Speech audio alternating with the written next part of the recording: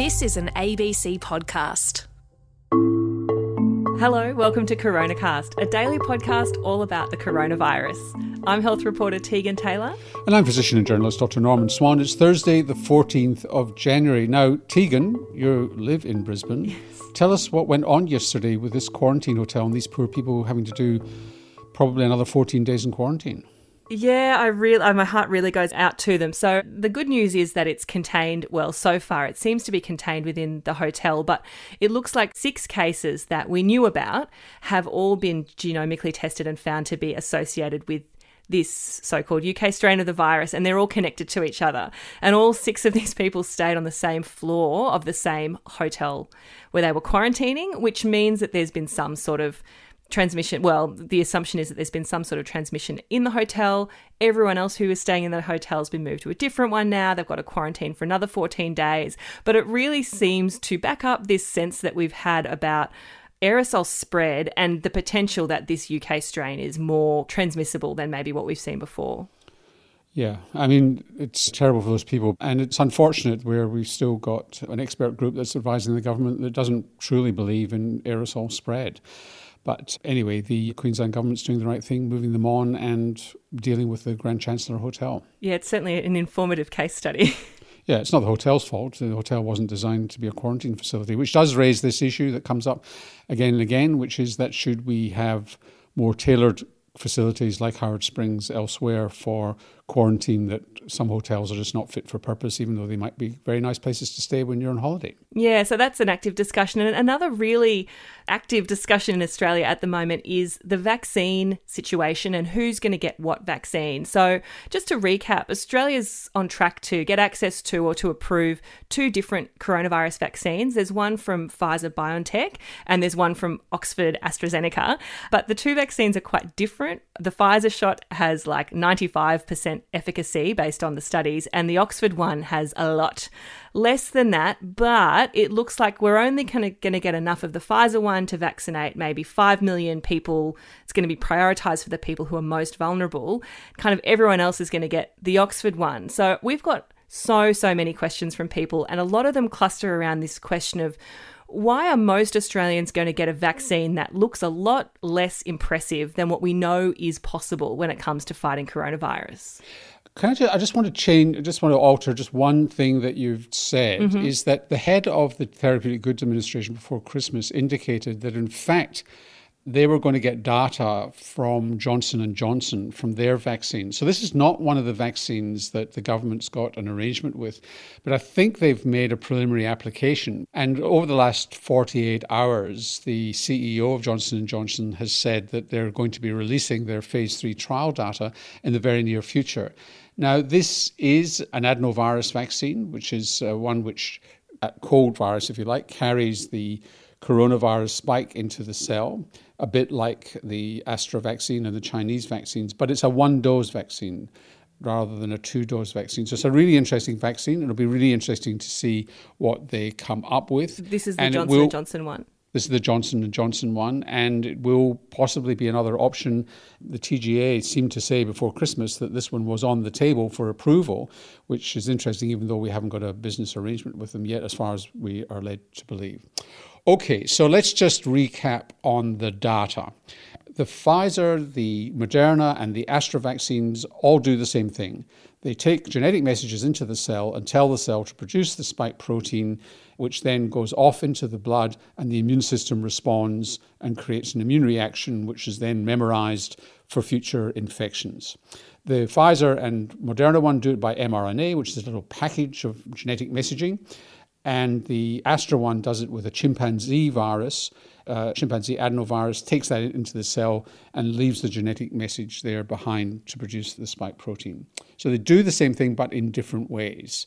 From the trials, the Pfizer and Moderna vaccines have around about 95% efficacy.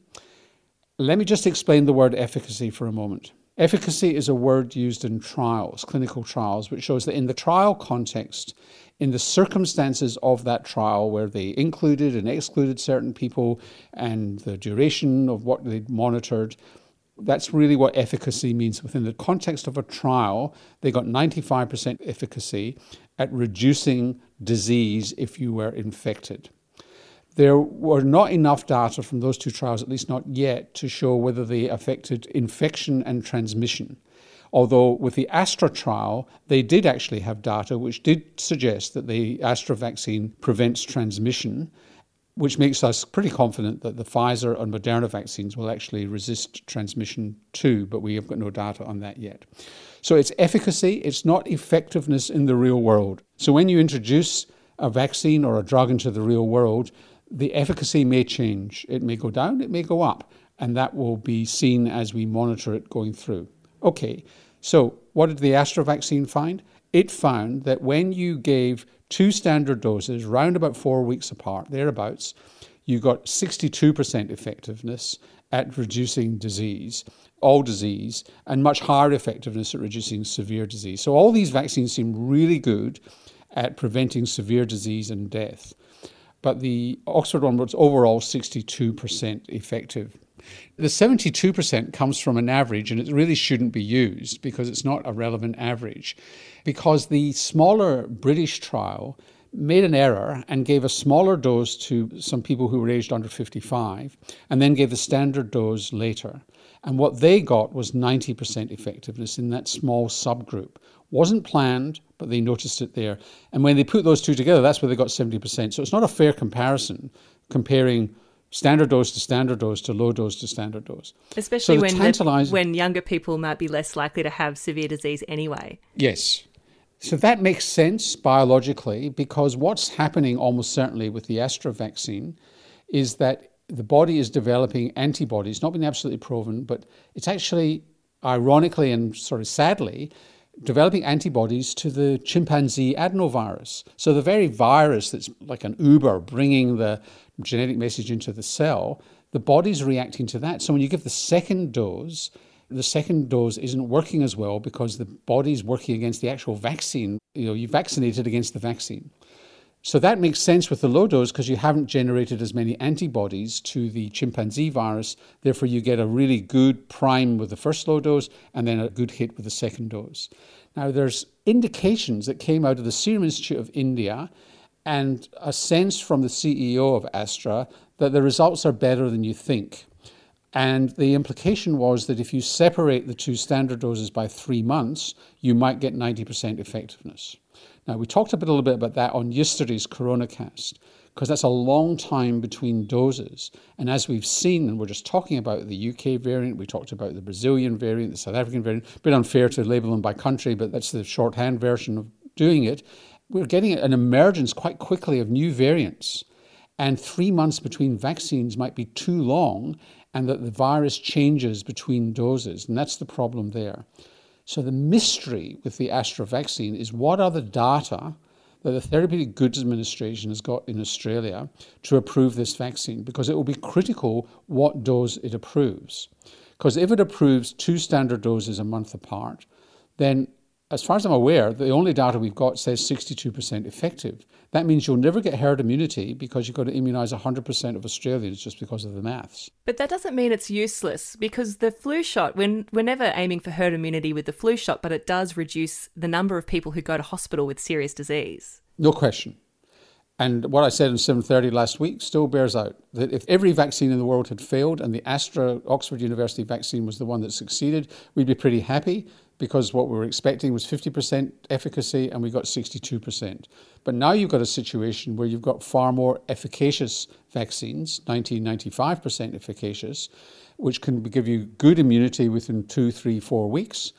Why would you go with a lower effectiveness when you actually want to control this and borders to go down? For borders to go down, we've got to reduce transmission.